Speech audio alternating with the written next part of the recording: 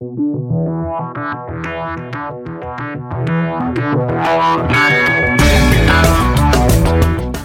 to another episode of Pat and the Fat Man. We like to talk about movies, sports, and whatever else we feel like. I'm Pat. And I'm the Fat Man, otherwise known as Bruce. Coming at you, we're recording the dawn hours of the third week of college football season. I guess it's the second week of the official NFL season. And we're going to be talking to you about sports ball, specifically foosball. And I figured we'd kick things off with the old college ball. All right, week 1 through 3 and into week 3, things start to change. But typically, at least week 1 and 2, most college teams do not play people in their own conference. Correct. It's sort of an analog to preseason NFL, but also not. The way it's like preseason NFL is that the games don't count towards your conference numbers. And so when you talk about going to the conference championships, in most conferences, they're split, north, south, east, west. They're split between two divisions. And whoever's best in whatever division then goes on and plays in the conference championship. And sometimes, typically, the conference championship of certain conferences will go on to play in the college football playoffs, although there's no guarantees there. And that disconnect there between conference championships and the college football playoffs is what causes these pre-conference games to matter. Because ultimately, college football is a beauty pageant. Yep. Yeah, well, I got some things to say on that here, but yeah, let's talk about the games first. Week 1, so obviously our team, week 1, our team Texas A&M, we came out ranked number 6. We were 6 in week 1. Well, depending on the poll you were looking at. 6 on coaches poll, 7 on the AP. So we came out week 1, ranked 7. We played the powerhouse of Kent State. And that game was fairly straightforward. So the two biggest things coming out of this game were new quarterback, which was Haynes King. He was announced as the official quarterback about a week before. Well, actually, a week and a day before the game. Going into that, there were two quarterbacks in the running, Haynes King and Zach Calzada. Haynes King had actually played a little bit of ball. He played fourth quarter against Alabama last year. He had one drive. He moved the ball pretty decently during that drive and then threw an interception at the very end of it. Oh, well. A 41-10, yeah. Yeah.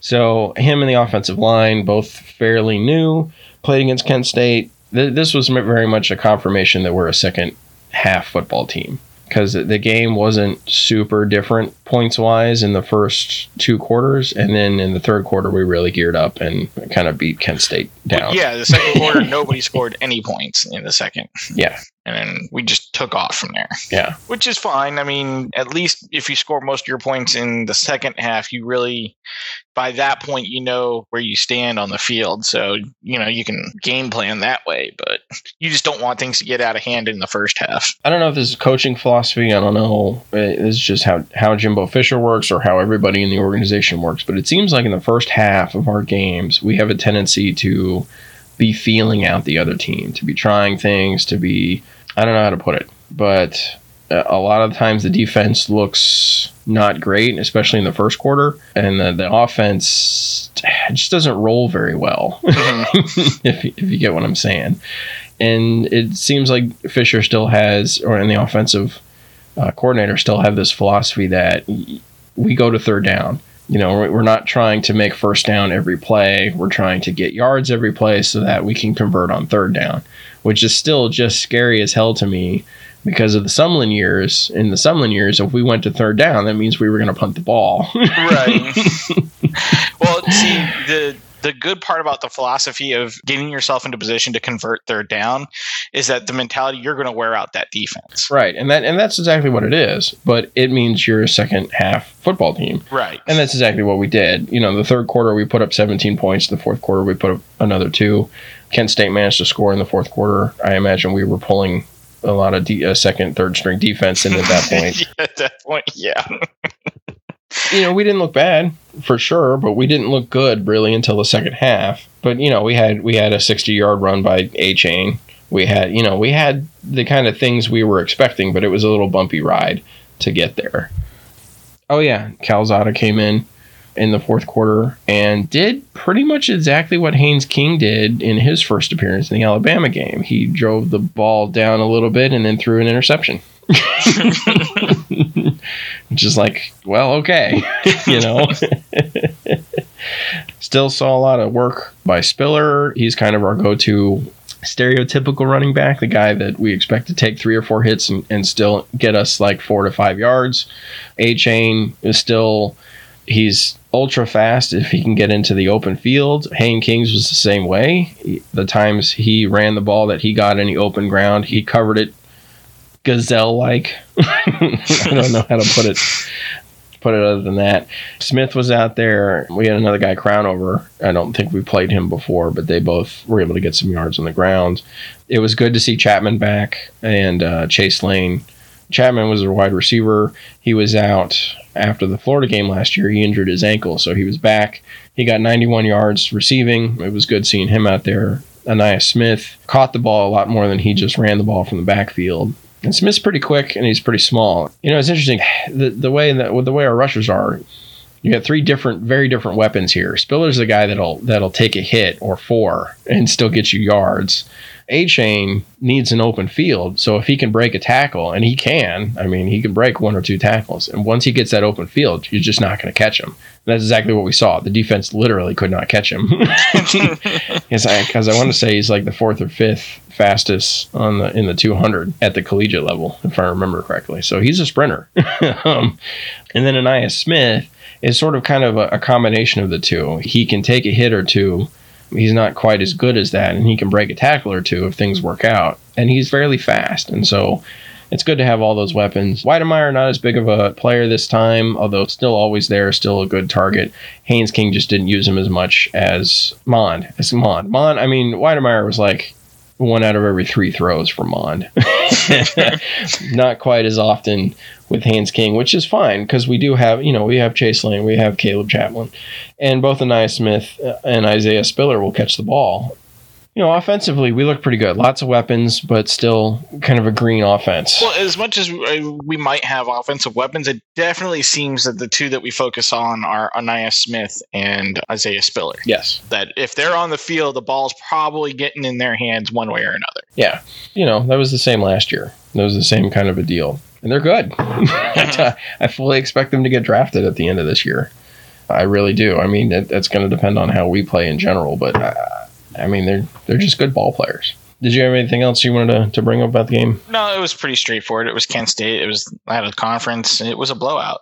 I didn't watch much of it. I think I was in the process of moving. So yeah. So the other big SEC team blowout, actually there were 2. Alabama just annihilated Miami. Miami came into that with kind of a chip on their shoulder. They were ranked again. Miami kind of thought that this was going to be a comeback year for them. Alabama beat them 44-13. Kind of just manhandled them. Auburn beat Akron 60-10. So, yeah.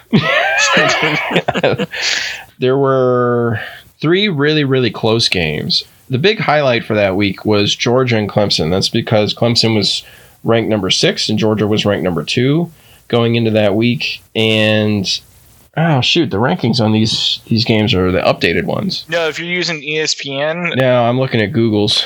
Oh, so like on ESPN for the Kent State, it said we were 6. I'm looking at the Colorado game and it says we're 5th. We're 5th, yeah. There's not a whole lot to talk about this game other than how tough it was, which gives us plenty of time to go on to my rant about what happened after the game.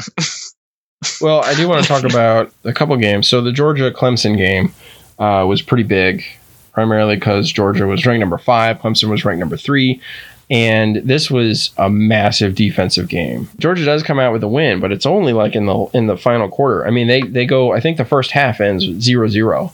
Like, it is a flat-out defensive game.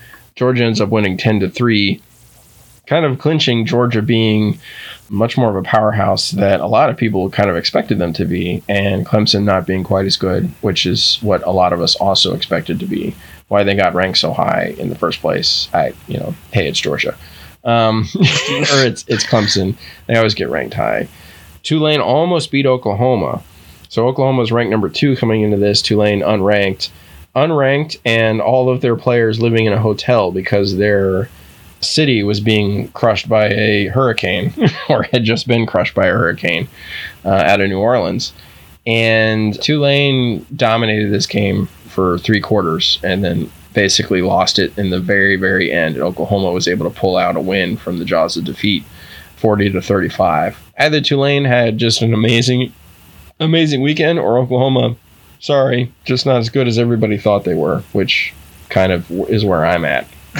Commonly called a struggle win. UCLA and LSU. So UCLA, again unranked, LSU came in number 16, thinking, okay, we had that one bad year where we lost, half of all of our starters to the NFL. Maybe we've rebuilt and we're back now. Doesn't look like it. UCLA beat them 38-27, which is a pretty impressive come out for UCLA, being in the Pac-12, which everyone thinks is a joke at this point. And they beat what is a decently ranked SEC team 38-27. So not like super handily, but pretty decently, almost 2 touchdowns of a win there. So it's sort of like everybody, okay, well, I guess LSU's going to suck again this year. Kind of coming out of that game. Those were the big highlights. The other really close game was Notre Dame, Florida State. That went into overtime. That was that close. They were trailing pretty solidly into the fourth quarter, and they brought in their second string quarterback, who was coming off of like a completely rebuilt leg. He had been out for like 18 months. Everybody was question mark whether he was going to be able to do anything. He comes out and he puts up 18 points, ties it at the very end. And this was a heartbreaker for Florida State, because in overtime, they get the ball and they go to, they don't make it very far, so they have to kick a field goal. And they kick a field goal, and it's good, but right before the field goal was kicked, the Florida State coach had called timeout because he wanted to review the previous play, because it had been ruled a fumble that had been recovered by Florida State, but he thought it was a forward pass that had been incomplete. So even though the kicker made it, it doesn't count because of timeout. And they review the play, and sure enough, they do rule it as a forward pass that got incomplete. And so that gives them another like 15 yards closer to the goal post to kick the field goal. And then, of course, the kicker misses. So if he hadn't monkeyed with it, the kicker would have been fine. I mean, he barely made it, but he made it on the first one. So he misses so they get 0 points in that overtime attempt. Then Notre Dame comes up. Florida State defense comes out. They do their job. They stop Notre Dame. Notre Dame goes up for the field goal. Boom, make the field goal, win the game. And so it's kind of sad that the Florida State coach effectively just cost them the game. But yeah, lots of good games on week 1. That was surprising. Because again, this is quote unquote preseason, out of your conference, doesn't matter, but there were a lot of good matchups in week 1. Move on to week 2. God, this was painful. Well, there's lots of things in week 2 that are, well, okay. It was a mixed bag week 2, because there was one thing that, if you're an A&M fan, or really a fan of anybody who hasn't made the playoffs but you think should have, there was one game that really should have made you happy, and that was Ohio State, Oregon.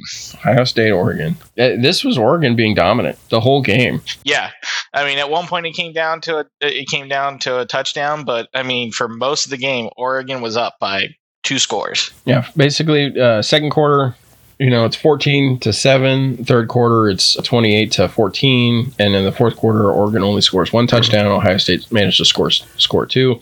So Ohio State has a chance at the very end to kind of try and bring back and tie it. And the Oregon's defense comes up with a stop and ended the game. And so this was a huge, huge blowout because... Huge. And it happened in Columbus. It happened at the Horseshoe. Yeah. You have Ohio State coming into this game ranked number 3, because the Ohio State's always well ranked. And Oregon's actually ranked 12, which is impressive because the Pac-12 has just been kind of dismissed at this point as UCLA's win over LSU was like, oh, okay, yeah, but I mean, it's LSU. So the Pac-12 comes in, but they win this game, and they win it. They win it like they look like they won it. It wasn't a huge, huge struggle on their part. They looked good, and they kind of said, no, the Pac-12, we've actually got some good teams, y'all. Right, and that's made better. Again, this is going into a little bit of the beauty pageant that when Texas and Oklahoma decided to join the SEC, it was the Big Ten. And when you say Big Ten, you mean Ohio State, that this made a, quote, air quotes, alliance with other big conferences, including the Pac-12, so that way they didn't feel like they were just getting muscled out of ratings and everything else. But you absolutely knew that when the Big Ten / Ohio State did this, they were like, oh yeah, we're the big team. You guys need to come under our wing. And Oregon comes into their house and beats them handedly. Yeah. So yeah, this was interesting. Eventual super conference politics going on here on the football field.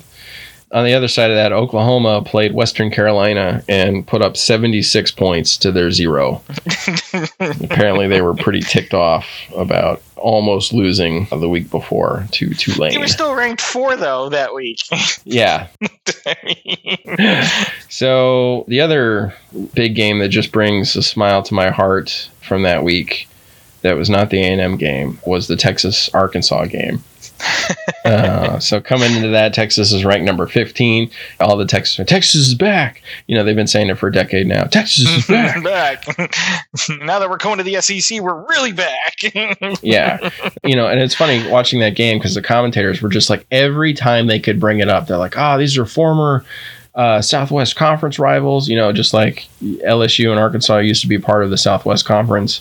So they played Texas A&M regularly. Like, these are former conference rivals, and everybody here in Arkansas hates Texas. And they do. Like, they really do. Everybody had like a shirt on that said beat Texas or Tuck Fexus or something like that. They were all very much, yeah, we want to beat these guys. And Texas coming into this ranked number 15th, Arkansas completely unranked, and Arkansas just rips them apart. In the first half, Texas doesn't put up a single point, and in the first half, Arkansas puts up 26. It's a series of field goals for the most part, but they do get at least one touchdown. And Arkansas just kind of, in the second half, just sort of shows off the fact that it has a lot of running backs that are decent. And so this is definitely a game I watched because we're going to play them in 2 weeks. and I think it's going to be a high-scoring game, but we'll see because they have a pretty decent defense, too. And then Texas sort of came alive once they put their second-string quarterback in. The second-string Texas quarterback came in, and suddenly their offense started to click. And so they got one touchdown in the third and 2 in the fourth. But at that point, they were trailing by so much that Arkansas just beat the stew out of them 40-21. Coming out of this, Arkansas ends up ranked 20, and Texas is unranked after that. You want to take a second to talk about the SEC Shorts video with that? Because I watched that yesterday. Oh, yeah. So the SEC Shorts, yeah. You had to beat up Texas. Yeah. Trying to sneak into the SEC offices to shred the contract to join the SEC. The SEC. Hey, this is what because they're talking about going to pods, which I guess is that'll be a different podcast. We'll talk about that concept, but it's so you have a 4-team portion of instead of splitting the conference half and half, you split the conference in 4, and you have a pod that you play in, and then you have your own little conference playoff system. But hey, Texas pod could look like this. You'll be playing Oklahoma, A&M, and Arkansas every year, and you just see. So we'll just never win another football game again. Yeah, no, what was that? That is great. That was great. What I said is what I said. And there's Arkansas standing next to the exit door. He's like, "You're not coming into our conference. You're locked into the conference with us." Yeah. He's like, "Oh, I'm not locked in here with you. With you. You're locked in here with me." With me. Yeah. He's trying to talk his way out of the conference, and the guy's like, "We've got a signed contract." So yeah, that was the other really heartwarming game to come out. I guess if we're doing the rounds, Notre Dame really struggled against Toledo. They barely won over Florida State. They barely win against Toledo 32-29. So I don't expect they're still ranked 8. I don't expect them to be ranked as, but they're so overranked. They really are. Another big matchup, Clemson, number 6 versus, oh no, that's not South Carolina, it's South Carolina State. So they beat them pretty handily, 49-3. Yeah, so let's talk about the painful game. Texas A&M versus Colorado. So Colorado, another Pac-12 team. So this is another Power 5 conference team. Although it's Colorado, so everybody I talked to expected us to go in there and just wipe them clean. And the whole time I was thinking it's just not going to happen. I fully expected us to lose. Going into the game. I didn't want us to. I didn't expect us to lose. I just thought it was going to be a tough game just because, I mean, like you said, we were in Colorado, so there is a terrain issue to go with that. Plus, I mean, I have a higher opinion, I guess, of Colorado than I think a lot of people do. Yeah, I don't know what you call it. It was just a premonition. Like, when I saw our schedule months ago, I looked at that and I was like, yeah, we're going to lose to Colorado. I just looked at it and I was like, yep, that's going to happen. We're going to go up there. Everybody's going to be super hyped about us, and then we're going to do terrible and we're going to lose. And then and then the game happened, and my gosh. One of the roughest starts you can have in a football game, you lose your starting quarterback. And he went out pretty hard. You see the hit. He ran the ball, which that's what he does. But he took a pretty hard hit. Basically, a defender grabbed him around his waist and flipped him over right as another guy came in and slammed into him and ended up with a broken ankle, effectively, out of that. And so he went off the field limping, not putting any weight on that foot, and into the locker room and gone. And so we were down to our second string quarterback, Seth Calzada. So he came in the game and he just did not click. He was jumpy. He was throwing too fast, throwing too hard, throwing the wrong place. Like, you can physically see that he was just not comfortable. Like, when they were doing up-close shots of his face, you could see he was not relaxed, that he was almost scared, you know? Like, he was well concentrated on trying to survive. Well, it's like, if you remember the Sumlin years, that was it. Like, every time we got to the Alabama game, our quarterback coming out of that game would just be scared from that point on. You could just tell, like, and that's because the offensive line just couldn't stand up to Alabama's defense, and so he would get sacked a lot. And that's exactly what I was seeing. It's kind of this just fear. And it was interesting watching him come off the field, and Jimbo Fisher would talk to him and be like, hey, I don't know what Jimbo was saying, but there was occasional yelling, but a lot of it was more... It wasn't the usual, Jimbo Fisher getting ramped up. It was a calmer Jimbo Fisher. You're like, oh, he's giving him the nice talk. Yeah. I don't know if that makes it better or worse. I don't know. So, and then for some reason our defense was just kind of asleep for the first quarter. And so Colorado was able to score a touchdown.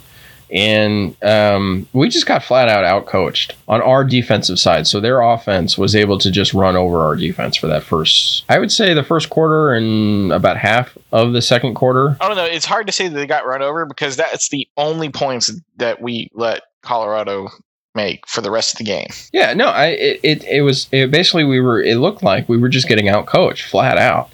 And then our coaching staff made changes. And then after that point, we were doing fine. The way Fisher put it in the post-game press conference was that a lot of the defensive players were trying to make plays instead of doing their jobs. Right. And once everybody got over that they started doing their jobs, then things got better. Right.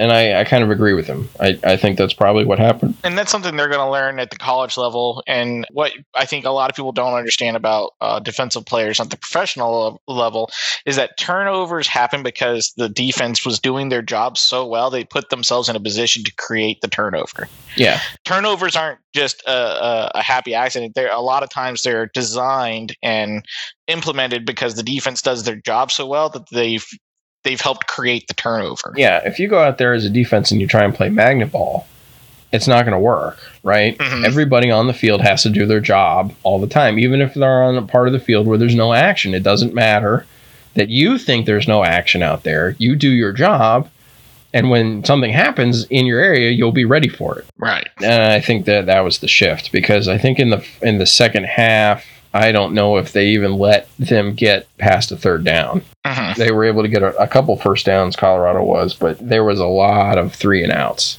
on the Colorado side of the ball after that. Well, first down numbers were 14. Yeah. Each team had 14 first downs. Third down efficiency was almost even, I guess you could kind of say. We were 8 for 20 and they were 4 for 14. Yeah. And I mean, and they, looking at all the numbers coming into the fourth quarter, they were just running over us. Like in every number, passing, rushing, stops, third down conversion. From a purely numbers game, and not necessarily, I mean, they were still beating us, of course. Colorado looked like the dominant team. Once the offense finally started clicking, everything suddenly came alive. Our total yardage between the two teams, Colorado was 260, A&M was only 288. Most of that happened in the fourth quarter. Most of those yards. We had 191 passing yards. None of that was in the first half. Almost none of that was in the first half. Rushing was only 97 yards, which was a little concerning because they were really able to stop the rush. They were.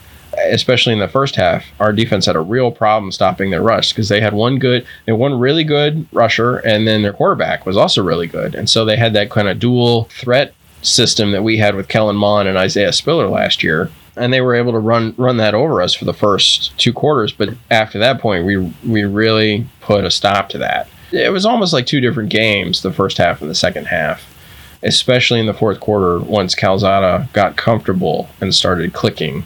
The final score was 10-7. It was almost 17-7. Calzada almost had a touchdown, but fumbled the ball at the last millisecond as the ball was crossing the yard line. Yeah, that was a tough one. Yeah, and it counted as a fumble, and Colorado picked it up and got a touchback. They didn't get anywhere on that drive. It would have been more, and I think finally seeing Calzada get comfortable, I have a lot more hope that the offense will not pick up or... Well, that's what I'll say about that play. That was the good part, is he took ownership of that play when it didn't look like there was anything good that was going to happen. He's like, no, I'm just going to go for it, and he put himself out there. So that was good to see. That was some good leadership. Hopefully that'll just help go into this week's match a little bit better. Yeah, I mean, because there was a lot of thought that Haynes was the running guy and Calzada was the throwing guy, and so we weren't going to see Calzada run. And we did see Calzada run several times. And it was good to see he didn't try and force as many passes as he did. He did try and force some passes. But if you're mostly a passer, that's what you can get stuck into. The concept that I have to make a play, and so I'm going to throw a bad ball in hopes that it gets caught by our guy. And I'm like, no. Because that's typically what ends up with an interception.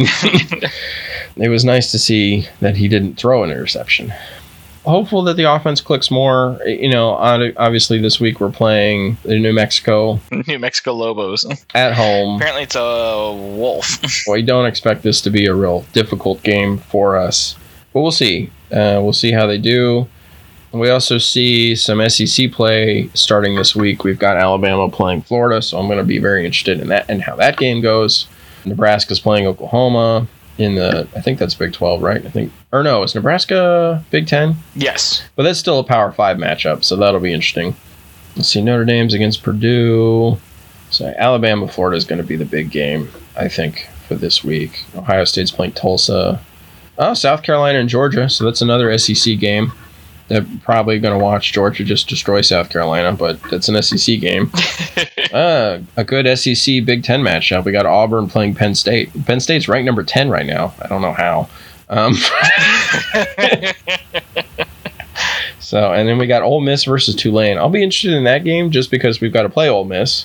And, I watched Ole Miss in the first week, and unlike last year, they appear that they have a defense of some kind. Because that was kind of Ole Miss's thing. And we didn't play them last year because of COVID. But Ole Miss last year was very much, we have an offense but no defense.